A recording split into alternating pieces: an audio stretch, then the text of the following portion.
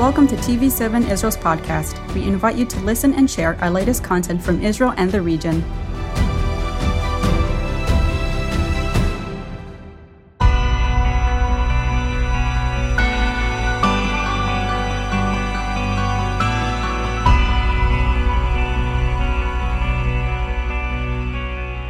Welcome to My Brother's Keeper, the television program that tells you what is happening in the world in relation to threatened Christian communities in the Middle East, in Africa, and in Western Europe too. My two colleagues, Professor Jeffrey Kaplan and Virag Lawrence, are here to tell us their plans for looking at the situation faced by Catholics in 6 different countries. They're going to be going to those countries, and the next port of call is going to be Iraqi Kurdistan. Iraq and Iraqi Kurdistan are by, I would guess, the kind of information we currently possess. Before you go, some of the countries where Christian communities are most threatened. This is the result of civil wars, ISIS, a series of emigrations and immigrations. And so we have to therefore be cautious at this point about what you're going to find. But you will be looking at people at every level, from government officials to people in displaced persons camps and so on. So my first question would be, given the confusions, can you give me, Virag, a good idea of what the current religious breakdown is in Iraqi Kurdistan and in Iraq too? Regarding our research, it's very important to take a look at the demographic landscape of the country and also the religious landscape. So as for demography, the country has more than 40 million inhabitants. And out of that, the population of Christian people is more than 150,000. So it has a quite big Christian population. But we also have to note, regarding the religious landscape of the country, that it's ethnically diverse. And the majority of the people are Shia Muslim. And also it has, within the population, Sunni Muslims as well. The number of Christians may be quite substantial, but it's a dramatic fall, isn't it, from the past? It is indeed. We have to recall the memories from history in order to understand that. So the Iraqi Christians are one of the oldest continuous Christian communities in the world, since Christianity was brought into Iraq in the 1st century. However, since then, if we just take a look at the First World War and the events of the First World War and the Turkish regime in the area, we have to see that the Christian community decreased significantly, and they lost over half of their members. And it meant that there were some territories within the country which lost 1/3 of their Christian population. And of course, Kurdistan, as its name implies, is composed mainly of Kurds, and those Kurds are themselves denied a country of their own until now, and secondly, have difficult times with neighboring countries, in particular with Turkey and with Syria. Yes, and it also has an impact on the situation of Christians, because after the territorial losses of ISIS, there were other threats, especially in the Iraqi Kurdistan region. Just to mention the Shia militias backed by Iran, and also the Turkish airstrikes, which made the Christians soft targets to attack. Now, could I ask Jeffrey at this point to explain how these circumstances came about, the background politically and militarily in recent years? Well, it's a deep question. I think Virag gave us a pretty good outline. The situation with Iraqi Kurdistan itself is, as you say, The Kurds have wanted an independent state for a very long time, and nobody else in the Middle East wants them to have an independent state, particularly right now, Turkey. And so Iraqi Kurdistan is autonomous but not independent. They exist with Iraq in an often very uneasy situation. The conflict with Turkey is much sharper. There have been airstrikes, as Virag says. There have been ground attacks. Christians are primary targets of this, perhaps not intended, but it falls on them. So we see a overall fall in the Christian population from 300,000 in a decade ago to, at this point, 250,000 as of 2021. And there are great fears both in Iraqi Kurdistan and in the Middle East that the population of Christians, one of the oldest historical churches in the world, may disappear entirely. And so you have, on the one hand, a threatened country.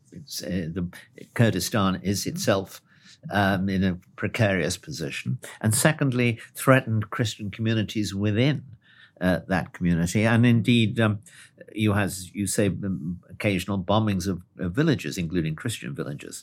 So the question is, what are the legal circumstances, what legal protections do Christian communities have in Kurdistan, and what practical defenses do they have? The legal landscape of the country leaves especially Christian women, particularly vulnerable due to the fact that they don't really have any kind of legislation about against domestic violence. Although I have to mention that in the Kurdish region, they had in 2011 a legislation against domestic violence.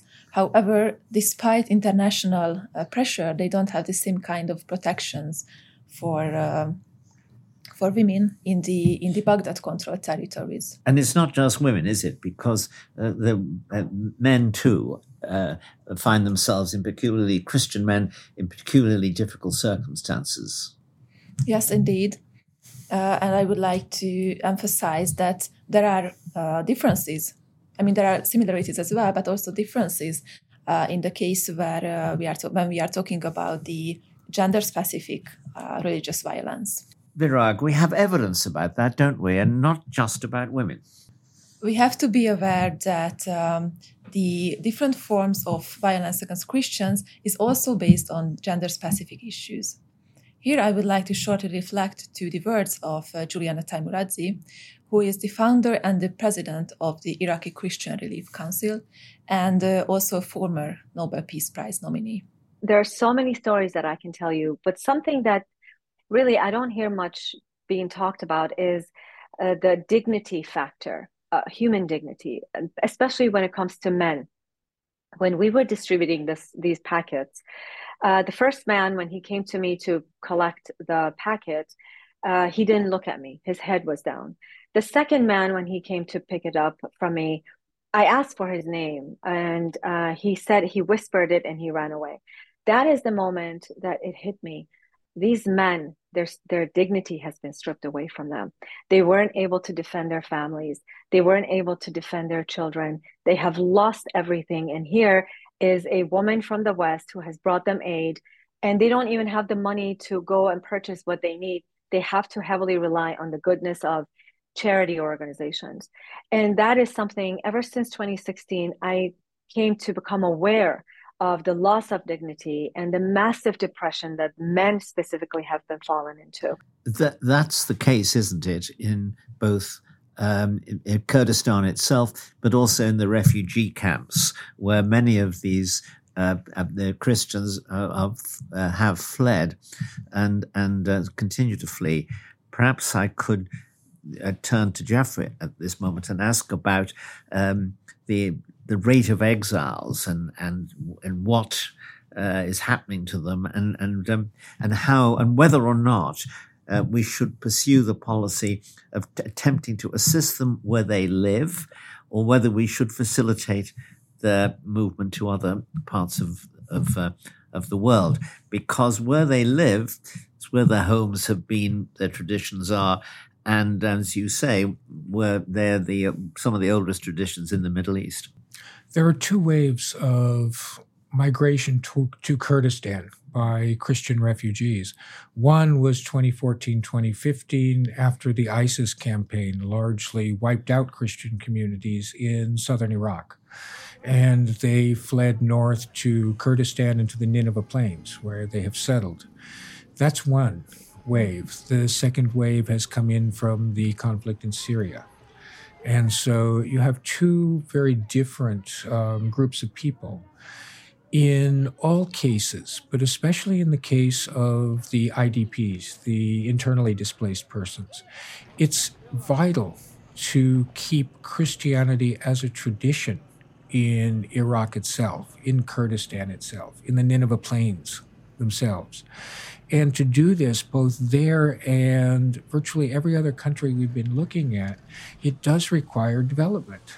Hungary Helps does a great deal of this as one agency of the Hungarian government, going into specific localities, listening to the people themselves about their needs, and trying to create at least the beginnings of economic infrastructure that would allow men to make a living and women and families to be able to live in a safe, secure environment. The second wave, the Syrian refugees, whatever their religion, are in very dire straits. The situation in the camps is not good. The rates of sexual assault and sexual violence is extremely high in those camps. And frankly, nobody wants to take them. There's nowhere for them to go. Thank you for correcting my slip of the tongue about exiles from and to, but we're talking about people going in for refuge in Kurdistan here. That raises the question of how that is received, how that exile flow is received by non-Christians in Kurdistan. The IDPs have been, and perhaps Virag can correct me in terms of gender violence, have been relatively well received because their numbers are relatively small. They were going into communities that were primarily Christian to begin with. And so the absorption process wasn't as difficult. The refugees coming in from Syria is something completely different. In either case, there are very high rates of violence in Kurdistan. The Kurdistan government has tried to address this, but they have so many security concerns between what's happening with the Shia militias in the south, what's happening with the Turks, that this kind of internal security is a very formidable challenge. When we get to Kurdistan in a few weeks, one of the groups and people that we will be interviewing is one of the Peshmerga commanders, and he'll be able to give us much more detail on the security situation, both for the refugees and for Iraqi Kurdistan as a whole. Can you give us some information about aid, where it comes from, who delivers it, and how effective it is? I mean, we've seen a moment ago someone describing the aid from a specifically Christian organization. But what about official aid, government-to-government aid? I don't really have the statistics on that. I'm not sure how significant it is. You have the United Nations, you have various Western donor states, but honestly, I don't have that information. In not many countries, I think, have taken the view that they believe that the aid should be delivered in situ, where the people live, and in this case, where some of the exiles from Iraq also live. But Hungary hasn't it? Hungary's attempt, mentioned by Jeffrey, is specifically designed to create circumstances in which the communities can be protected and assisted there. Yeah, the essence of that is exactly how you just said, is to handle the situation there and try to solve the roots of the problem. And another challenge or issue which we would like to deal with when we are doing our research is the situation of those Christians who were converted from Islam. because those people are particularly vulnerable. Now, another source of vulnerability again is sexual, and we heard this about the situation from concerning men. What about the situation concerning women? Again, we have some evidence of that, don't we? Yeah, and once again, I think Juliana Tomaruzzi would be a very good source to begin the discussion. I want you to put yourself for a moment in the shoes of a Christian woman who used to host a feast on Sundays for her family, who had a beautiful garden that she used to plant vegetables in. And now for many years, these refugees were caught in storage containers, literally 12 feet storage containers without a window, in a camp, in a large camp, without having their home, without having their garden, without having their family. The families are torn apart. So that's another form of emotional abuse that has been they've been affected by. So women have suffered in one way by seeing their husbands fall into massive depression, by seeing their husbands turning to gambling, for example, or alcohol use, or just remaining silent. Children, I can't tell you how devastated my community is by calling this generation the lost generation. As she points out, the situation is corrosive in that it feeds on itself. The deprivation and lack of resources, lack of employment for men is reflected on the women and the children. And whether you're talking about Iraqi Kurdistan or anywhere else, that leads to high levels of frustration, which leads to high levels of domestic violence, which leads to high levels of sexual abuse. In what has been reported also in Kurdistan in terms of women is that Christian women are, as Virag points out, particularly vulnerable in that they don't wear hijab.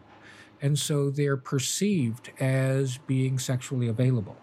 And that creates very high levels of sexual harassment to the point that some Christian women have started wearing hijabs. Others, there was a campaign, which was actually quite interesting, to get Christian women to wear headscarves in imitation, as they said, in imitation of Mary. But again, it was the underlying motivation here was security. Now, in Western societies, we can presumably say to men of all kinds who treat a woman who's dressed in a conventional Western or certainly non-Islamic way, we can insist, even though we don't always do this, we can insist that they should respect that and treat them with due respect. Is it impossible to do that in the circumstances of the camps, to actually, in a sense, firmly educate the men that these women are not sexually available? What protections of that kind that work can you tell us about? It's a kind of different situation maybe within the camps, because that's a very close community. Yeah.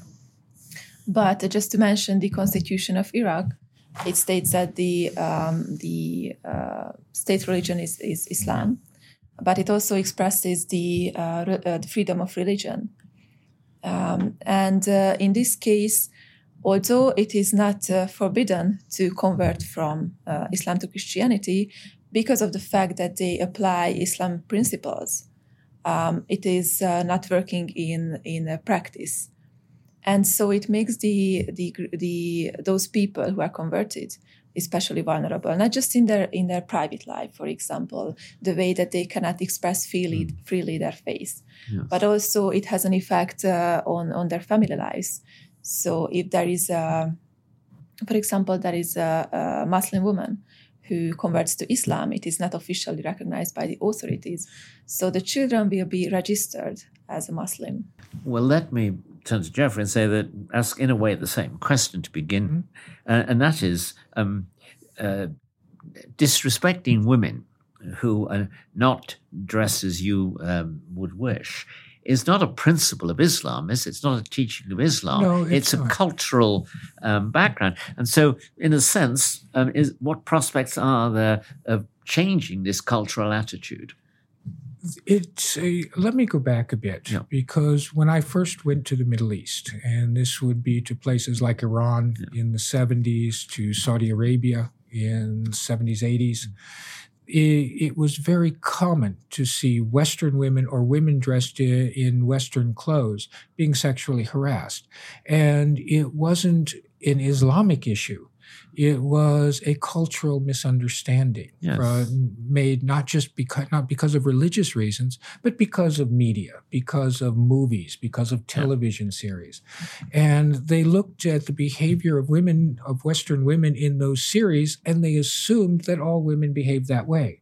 So on the one hand, it was a cultural misunderstanding. It later, whether you're talking about Egypt or Kurdistan or other places, it took on a more hostile tone. It took on a more sexual tone, and it took on a more religious tone. And they put the three together, and you ask them, why did you do that? And they'll say, oh, because they're not. Or they're not because they're not Muslim, because they're not dressed correctly. But but all of the reasons are mixed together in a way that make no sense even to the perpetrator.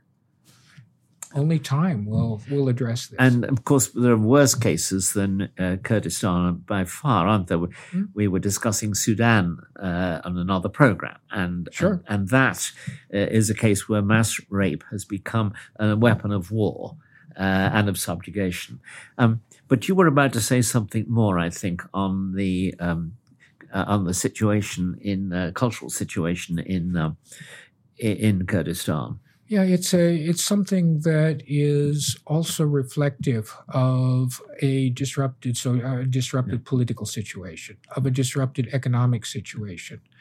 I think, again, in fairness, you see attacks on Muslims in Western countries, in Europe or the United States, because of the way they're dressed. It's not something that happens only on one side, but it's much more pervasive in the Middle East.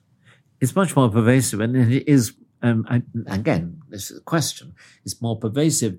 Is it, however, punished? I mean, that is to say, are the legal situation and the practical expression of law, does that actually have an impact on protecting the virtue of Christian women? But there are some parts of law, of course, which are protecting women as well. But as I mentioned previously, for example, a very big issue, which is domestic violence, that is not efficiently detailed. Like in the Kurdish region, there is a legislation regarding that, but in the Baghdad-controlled areas, despite the international pressure, they don't really have proper legislation for that.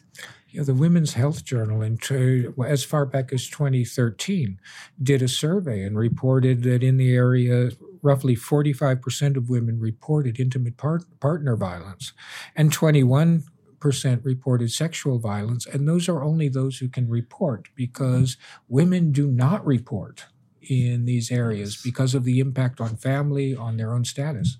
One has to remember, of course, that there was an epidemic of rape at the end of the Second World War as well by the victorious armies in Europe. So I think I agree with you. We don't want to, in a sense, unduly emphasize the religious aspect of this. It's there, however. Mm-hmm. Now, final reflections on what you intend to look at, particularly, Virag, in your case, when you get to Kurdistan.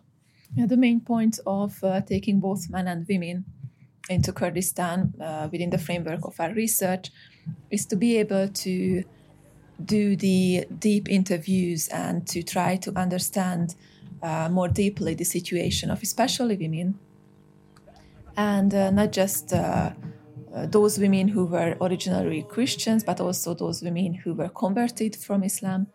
And I think that it's also a very difficult situation, because there are large amount of women who were, for example, taken to sexual enslavement during the time of ISIS. And they have to carry a very heavy burden, and they have to try to somehow go on with their lives. And I find it especially important to try to understand and try to have a view about the life of these women. Well, of course, that's very important. And what's very important, too, is the degree to which we can assist those women and indeed the men whose plight we also discussed before. Any final thoughts from you? Yeah, and in terms of the research itself, we've, obviously My Brother's Keeper is about the Christian communities, and we focused our discussion of that. But in terms of our research, we're talking to all communities. And so we'll be interviewing government officials, military officials, NGOs, the various churches, Muslims in the area, and even while we're going to one camp to talk to imprisoned ISIS prisoners. So the idea is to see the world through the eyes of all involved. Well, you have taken on a very big task. I wish you well in it. We will be returning at some point in the future when you can present the results of your investigations and research. And in the meantime, I want to thank you both and to say to our viewers, in order to keep track of what my colleagues achieve, tune in, if you would, again, to My Brother's Keeper.